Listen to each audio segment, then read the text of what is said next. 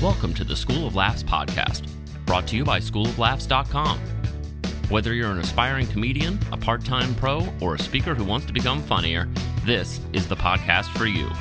We'll break down tools, tips, and techniques to help you get bigger, better, and more bookable. And now, here's the show.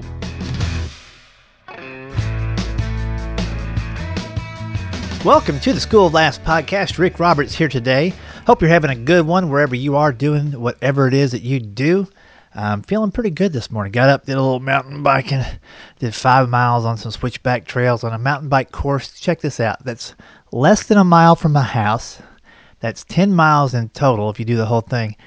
And I've been driving past that thing. Didn't even know it for almost 12 years. Isn't that sad? I had no idea it was there. It was right across from the boat ramp. It's back in the woods. Never went down that street. 12 years. Thank you, COVID. I'm saying that true because, had I not had this break in the action from traveling, I would not have slowed down and started doing other things to just occupy my time a little bit, get healthy. I've been riding a bike, mountain biking on some days, going for longer rides than others. Just knocked out a 60-miler last weekend from my house all the way down to Nashville, around the corner of Nashville and back. 60 miles, man, which is the equivalent of going from where I'm at on the, I'm on the east side of Nashville, way out past the airport, the equivalent of biking from there all the way into Bowling Green, Kentucky. So it's getting a little crazy. But again, had this slowdown not happen, and I'm not happy that it happened, obviously, because a lot of people are sick from it and some have died, but I'm thankful for the time home with my family and for getting healthy and doing things like mountain biking this morning and slowing down enough to see turtles, but going fast enough to almost blow my head off on a tree. So get out there, do it. Today is yours, man. Carpe diem. Or as Chris Spire says, car payment diem. All right. Hey, that's enough rambling, but I wanted to say, take some time to do some stuff out there. It's not all grind it out and go to the next show. Although, today's guest makes you feel, both inspired and yet makes me aware of how much more I'm capable of doing. Our guest today is Dan Meyer, and I met Dan over, I guess he reached out online, wanted to take the writing class back in March or April, and we connected that way. And then I learned more about what he did, and I'm just fascinated. He says he kind of grew up as a scared, shiny, skinny, wimpy kid and got beat up by the bullies, but he didn't get discouraged by that. He actually convinced himself that one day he'd perform superhuman feats and do the impossible and try to change the world. And guess what? I think he did. Because today he travels the world, he mixes danger and laughter and sword swallowing, and defies death with a smile. As he does it, he inspires audiences to do the same thing with their lives. It's pretty incredible. He's performed not just in 50 states, 50 countries, and was given the title of World's Top Sword Swallower by Ripley's Believe It or Not. Believe it or not. He has 40 world records. And you may already know Dan and not know that you know him. His TED Talk went viral, Cutting Through Fear. It's been translated into over 80 languages and is the most translated TED Talk in the world. So I'm done pumping him up. He's going to give us some stuff to think about. I really like what he's done with this show. It's not just about him at all. It's about the transformation of his audience, and he takes them on a journey, which is very cool. So let's get into it now with Dan Meyer, Meyer, in case you want to look him up real quick. He's at Cutting Edge Entertainment, Cutting Edge Entertainment, Inner-tainment. Inner, like there's a sword in my mouth. Let's get into it.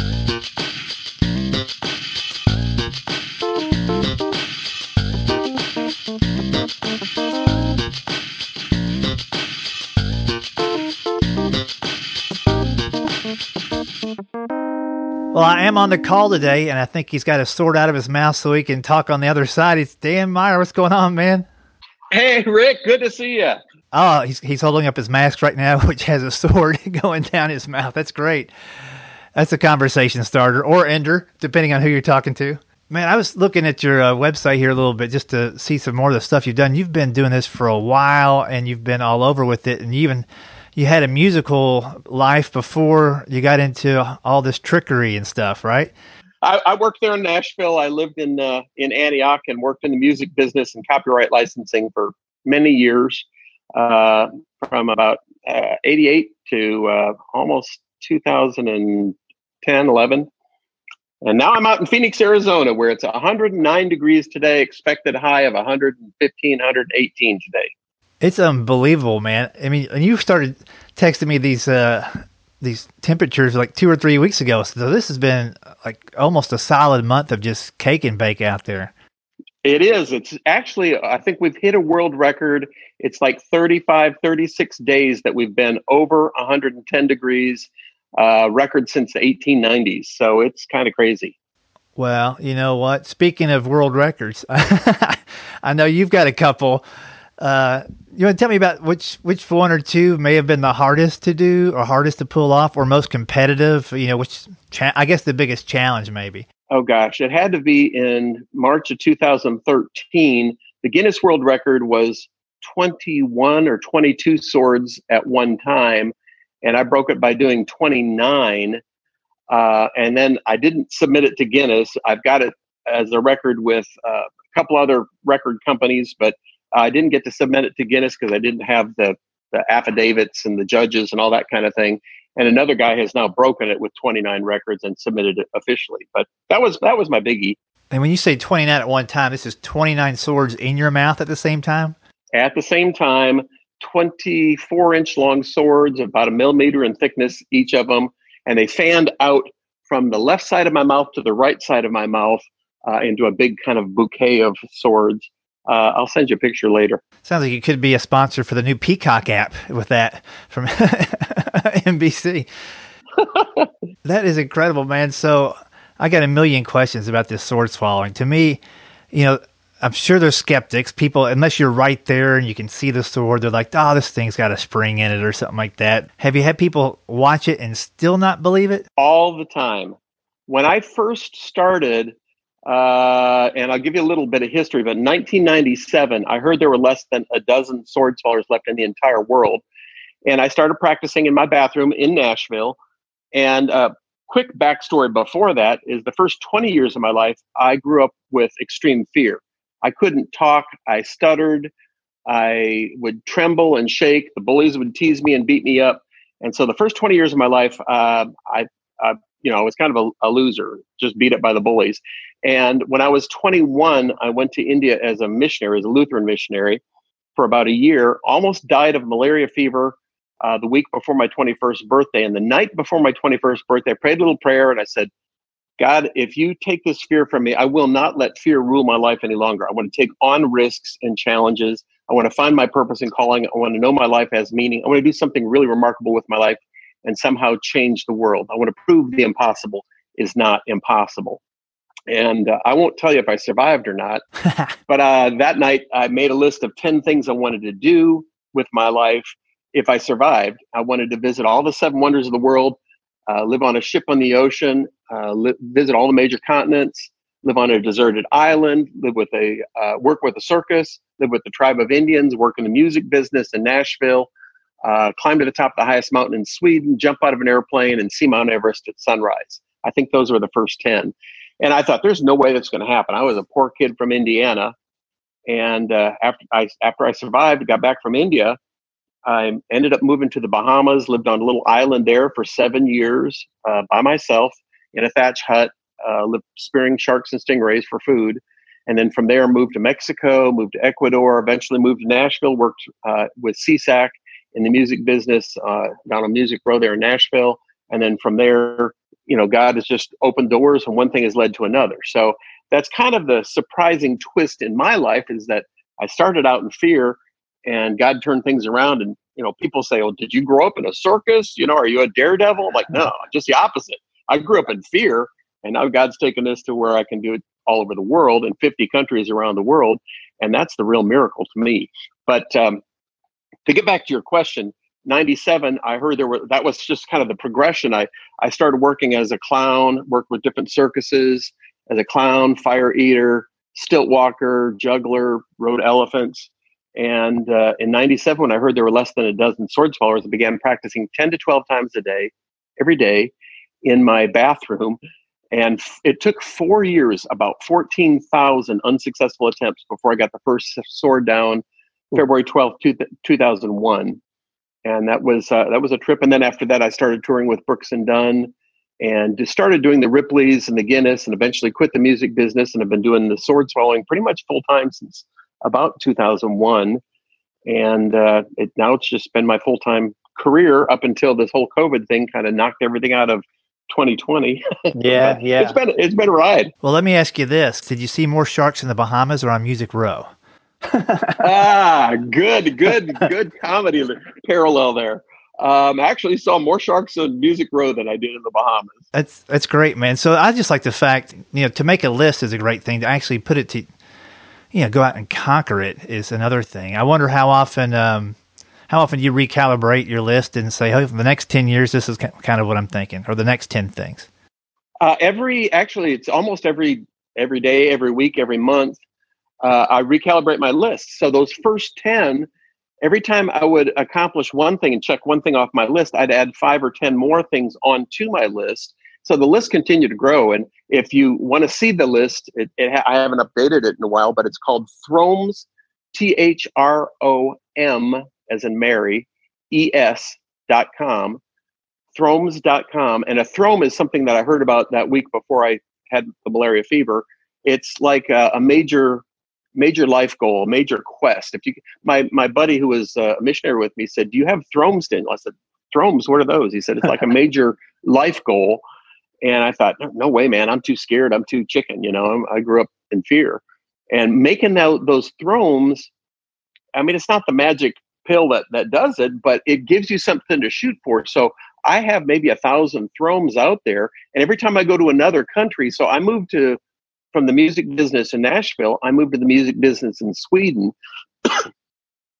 And I want, from there, I want to go over and see Finland. I want to see Norway. I want to see Iceland. I want to see Russia. I want, one thing led to another, and you always want to see over the next horizon. Or like with the sword swelling, you do one thing, like I could do one sword. I thought, well, maybe I could do 2, or maybe I could do 3 or 5 or 10 or whatever. And so you just kind of keep stretching those goals, those thrones. A few years ago in 2008, I had the opportunity to meet the top TED speaker in Sweden. I went back to Sweden and met Hans Rosling, and he said, "You need to do a TED talk on sword swallowing." As as the president of the Sword Swallowers Association, kind of world's leading expert on it, he said, "You need to do one on sword swallowing." And I thought, people don't care about sword swallowing. Nobody's going to watch a TED talk on sword swallowing. So, and this is where we kind of get into the comedy thing. I did a twist on it. Instead of making it about sword swallowing, I made it about fear and overcoming fear. And at the end of the TED talk, I kind of do that twist, that paradigm shift, that surprise, unexpected surprise that the audience doesn't expect. And I pull out a sword and swallowed a sword at the end of it. And it sent the whole video viral. And I've ended up doing 9 TED Talks on 4 continents so far, and just been a total blessing. But my number one TED Talk is called Cutting Through Fear at TEDx Maastricht, and it's at like 1.6 million views. And it's just, people get kind of inspired by it, but it also kind of tells my whole backstory and how I got into doing sword swallowing. That's awesome, man. And another thing you said a little bit earlier that I didn't want to get too far away from is that you had 14,000 unsuccessful attempts. And before that, you said that there was only 12 sword swallowers left in the world. So I was wondering, was that number really big? And then a lot of them injured themselves along the way during their 14,000? Or was it just, you knew about 12, you wanted to be the 13th? And then also, at some point, maybe the 9,000th try, you're like, maybe this isn't for me. A throne to me sounds like something that would get a soreness on your throat. It sounds like something that a sword swallower would get. I've got a throne in here somewhere. We call those sword throats. Sword throats. That's great. Yeah. How do you keep yourself positive? Yeah, when I first, I met a few sword swallowers. I met a guy named George the Giant. He was in Nashville, and he came to our I ran the Nashville Jugglers Club for many, many years down on Centennial Park. And he came one Tuesday night, and I heard he was a sword swallower. I said, George, give me some tips. He said, I'll give you 2 tips. Number 1, it's extremely dangerous. 29 people have died doing it. Number 2, don't try it.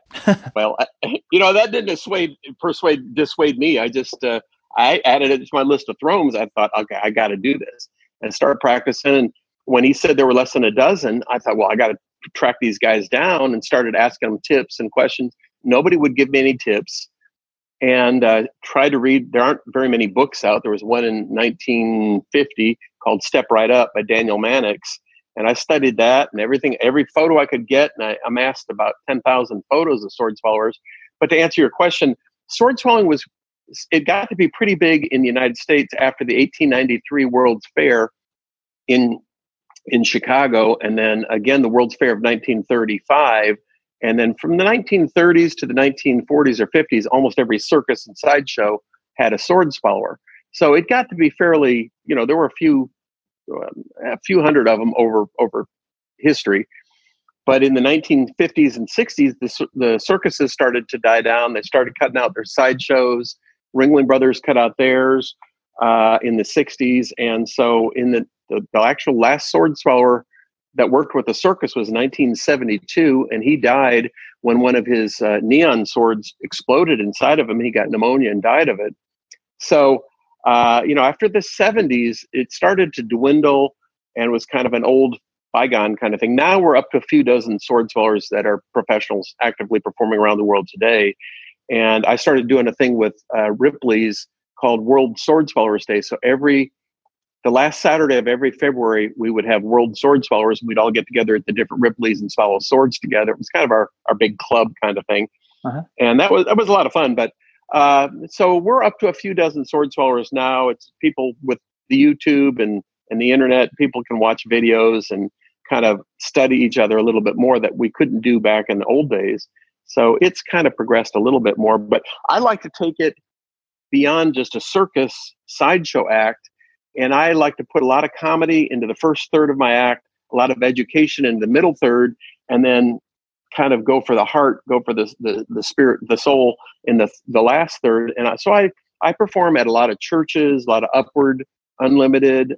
Probably 60% of my shows are Christian shows, outreaches, missions outreaches in Africa or Fiji or India. And it attracts a crowd, and then we can give a message at the end. And sometimes that message is a gospel message. Sometimes it's an inspirational message or a corporate message, kind of like what you do. You can take your comedy and put that on the front end to get people laughing on the front, and then kind of go into a message at the end. I like that. Yeah, I would say if you can touch your head, heart, and hands, give them something to think about, something to feel, and something to go do, then you've kind of done your job there. And the thing I like about sword swallowing too, man, it's universal. The language of what in the world is going on is so powerful. And that's where the one drawback to being a stand-up who speaks one language is not having that universal reach, like some, whether it's a sword swallower or somebody that juggles flames. It's just like such an attention getter. And I'm sure when you go to some of these small villages, people are like, what is this? And they're going to listen to whatever you have to say. Hopefully they act on it, but at least you've got their attention. And like you say, adding a little comedy in there too is just icing on the cake. The comedy works better in English speaking audiences, but the swords. So, and you touched on it just a minute ago. I studied hypnosis and I got certified as an NGH hypnotist, and never really used it much in my show. I didn't end up doing any comedy hypnotism shows, but what I learned from hypnosis is we, as comedians, as speakers, you have 3 audiences out there. When you sit in front of an audience, or you stand in front of an audience of several hundred people, you've got 3 audiences. One is your visual audience. They want to see things. They want to see the fire and the swords, and they want to see visual stuff. Number 2 audience is the audio audience. They want to hear things in their ears and think things in their head. And number 3 is the kinesthetic. So VAK, visual, auditory, and kinesthetic. And the kinesthetic folks, they want to feel something. They want to go to a movie and cry or feel surprised or really kind of touched. And so I like to use all 3 of those. So the first third of my show, I do a lot of visual and comedy and entertainment. The second third, I do a little bit more educational, more the TED Talk, where I throw in the education, the history of sword swallowing, the medical, where the sword goes in the body. And then number 3 is I go for more of the kinesthetic and kind of zing them a little bit. And Rick, you would be surprised. I do a lot of state fairs and county fairs. And when I come off the stage from doing a fair, people will come up, I'll sign autographs for an hour, but people will come up with tears in their eyes and they'll say, yeah, the sword swallowing is great, but your backstory about your fears and overcoming that and what God's done in your life, that just really touched me because as a little kid, I had fears, I had dreams, I had blah, blah, blah. And they tell me their story. And it's amazing that even at a state fair where I'm not given a gospel message at all, people come up with tears in their eyes and it will impact their lives. And so I love being able to use all 3 of those and kind of mix the 3 of them together and impact people visually, auditorially, educationally, and then kinesthetically in the heart. So yeah, for me, that's a big deal to try and hit all 3 audiences. Yeah, well, it's funny that a lot of times people really are looking for something else. And, there's definitely people that are skeptical of seeing any entertainer, like, what's this guy doing? How's this guy make a living at this? But they're really saying, how can I do something exceptional in their brain? And they're just discounting the fact that you're on stage because they can't do it. And then the other thing that it reminds me of is, I don't know where I picked this up in the past couple of years, but the saying that sell them what they want, but give them what they need. And so they want entertainment, but they didn't even realize they needed that message until you spoke directly to them. And with comedy or any kind of entertainment, the stunts are one thing, the stories are one thing, but the emotions are what really connect people. And I think a lot of, especially beginning comics, kind of miss out on what emotion should I be delivering this joke with, and how do I connect with an audience that way? It's not just I'm the same age as this audience, but we've all gone through this thing together or at different points, and that's a great way to connect with folks. I don't like to be an entertainer that just goes up there and does trick, trick, trick. I'm up here to show off. I'm up here to get applause from you and get laughter from you. You can go out there and do tricks, whether it's juggling tricks or fire tricks or yo-yo tricks or comedy, laughs, and get people to laugh. But if you can impact them in a deeper way where they come back again and again, that means there's a little bit more to it than just I'm doing a trick and showing off. You know what I mean? But my show has evolved completely from when I first started doing it. I really worked on being able to work in a little bit of my backstory without being too heavy and being able to structure my whole show. And kind of what I alluded to, both in my TED Talks and in my stage shows and in my comedy, is I try and set up my show based on the principle of 3, the power of 3. The first third of my show is visual. The second third is more educational. And the third third is more impact and kind of to the heart, to the mind, to, really impact people. And I just lost where I was going with that. But yeah, I decided to take it so that in the very beginning of my show, when I first started out in 2002, 2003, I was just doing tricks. And I realized I had to put some kind of structure in there, put in an obstacle that my character had to overcome. And so I start out with, at first I would try and convince people, hey, sword swallowing is really real. I'm serious. This is really real. These are real swords. And I would do that. And I'd swallow 12, 15 swords in my show. And by the time I'd get done, I'd get 98% of the people to believe it was real. I'd take them from non-belief to belief in sword swallowing. But I'd always have somebody come up after the show and go, come on, let me see the swords. I know they're fake. I know they fold up in the handle. They curl up. They got to be fake. And I'd usually walking out to my car, I'd throw my bag of swords down and I'd pull one out and I'd say, here, look at this. Is that a real solid steel sword, 24 inches? Yeah, it is. I'd swallow it, make them pull it out. So then I realized I'm going to do kind of a paradigm shift already at the beginning. So now when I start out my shows, I'll ask, show of hands, how many of you have never seen a real live sword swaller before? And 98% of the audience will raise their hand. And I'll say, how many of you think it's really real? Oh, you poor gullible people. How many of you think it's fake? How many of you think you know what the trick is? And people will raise their hands and I'll say, come on, you all know it's fake, right? You can't really swallow a sword without slitting your throat. You can't really impale yourself without spilling your guts. Everybody knows sword swallowing is like 99% impossible, and you can't really do the impossible now, can you?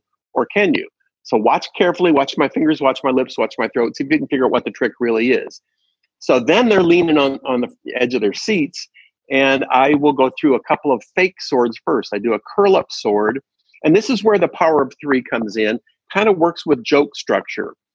I've learned that with a lot of joke structure, I've learned a lot of this from you and from Michael Jr. and from comedy classes that I've taken. But joke structure is often, set up a premise, set up A, set up B, and then the audience thinks you're going to go to C, and you go to Z or Q or something really weird they don't expect. I sometimes think of it as 1, 2, Z. You give them something that's just totally unexpected. So I do that not only in the jokes in the first third of my show, but also in my segments. I will do, just like you as a comedian, will do a segment on one topic. Let's say it's shopping or the mall or Walmart or getting on a plane. You might have different modules. Well, I have different sword modules. And my first module, I take them kind of through the history of sword swallowing. So I start out with a sword from India called an Uday sword. And in India, they call a sword Katti. We get the word cut from that, but Katti. And so I start with this sword, and I put a big dramatic buildup on it that if you're squeamish, you might not want to watch, kind of thing. This is not recommended for impressionable children who might try this at home. So ladies, you might want to cover your husband's eyes.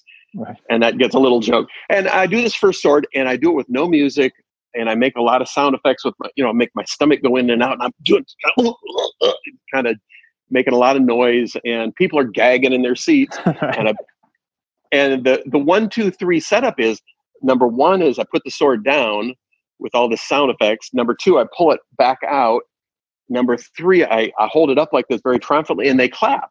So I get my 1, my 2, and as they're clapping, I thrust it up in the air, and it curls up on me.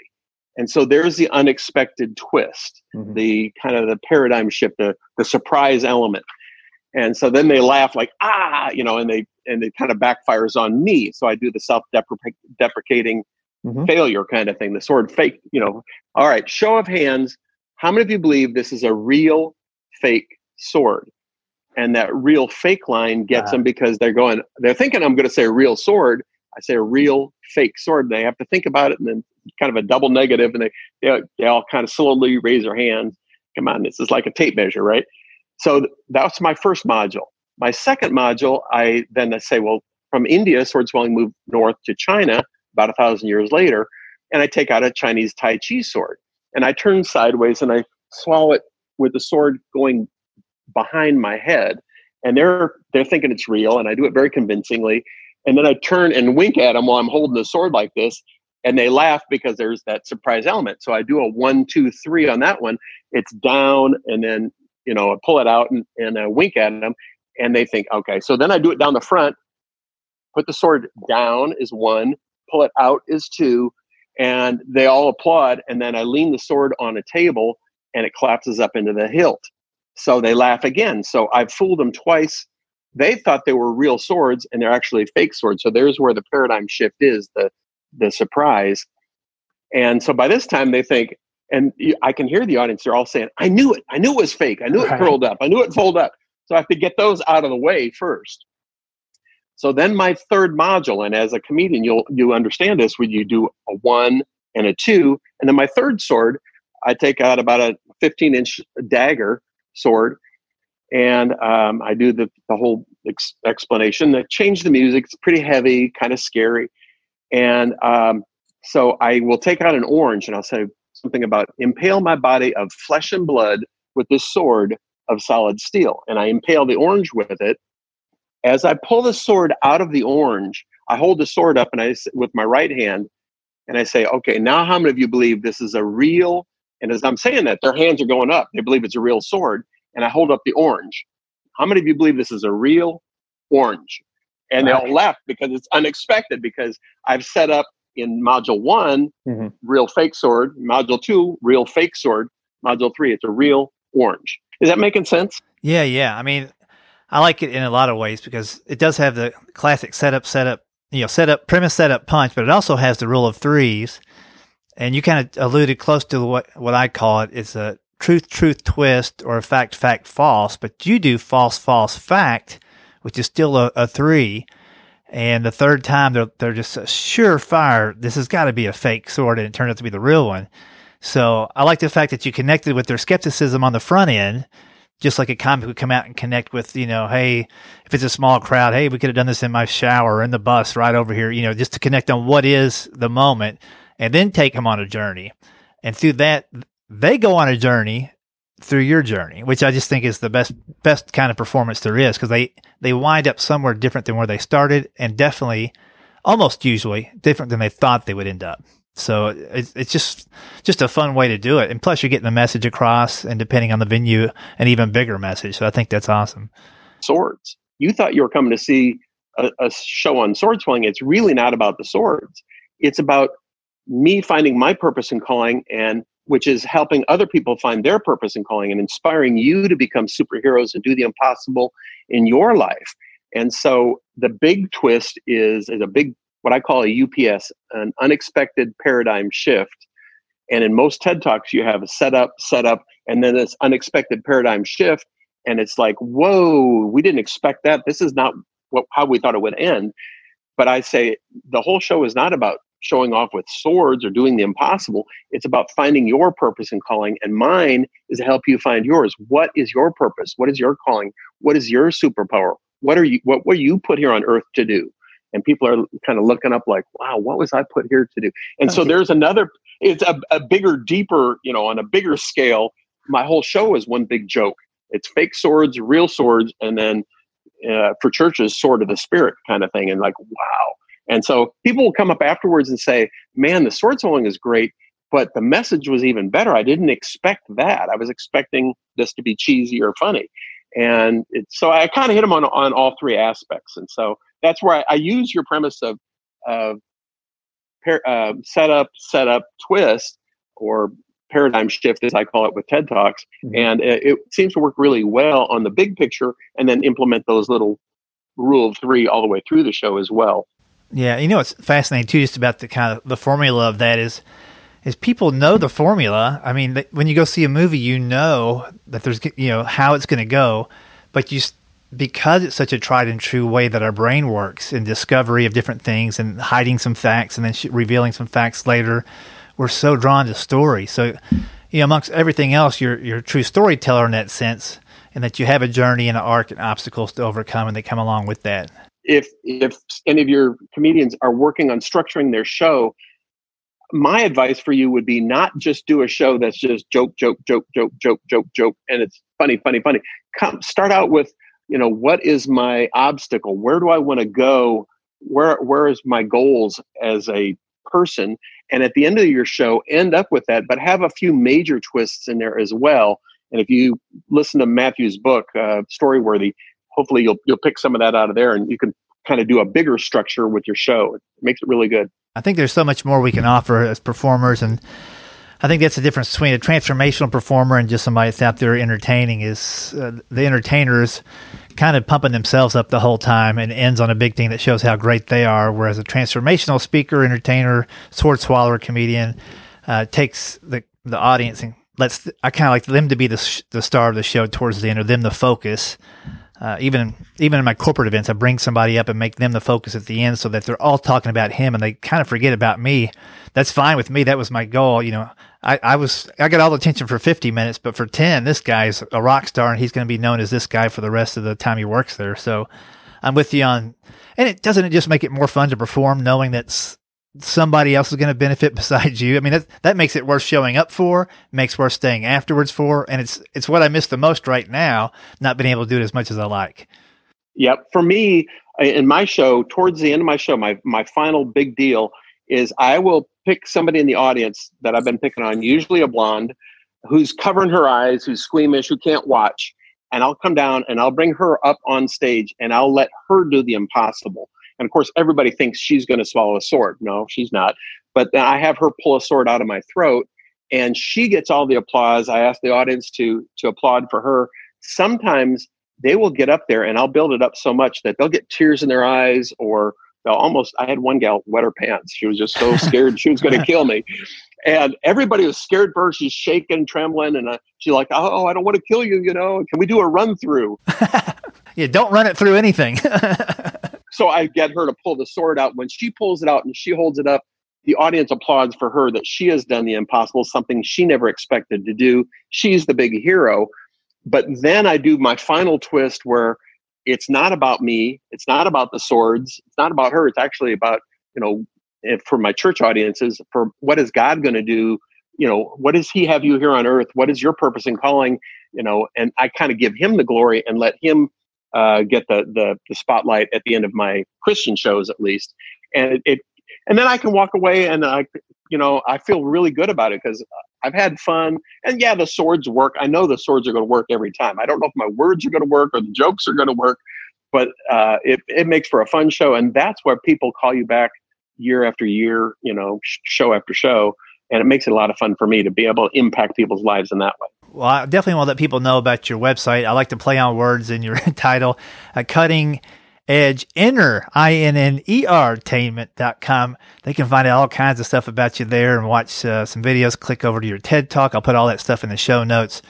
As we wrap up, I would like to get, and I've been trying to remember to do this more often, but as we wrap up, is there a thought or a mindset or a piece of advice that you would give to new performers, new entertainers who, whether it's something extreme like sword swallowing or, the fear of public speaking, how they overcome that? What's a piece of advice they can take and use? Give them something that they can take home. I don't just try to get, laughs all the way through the show.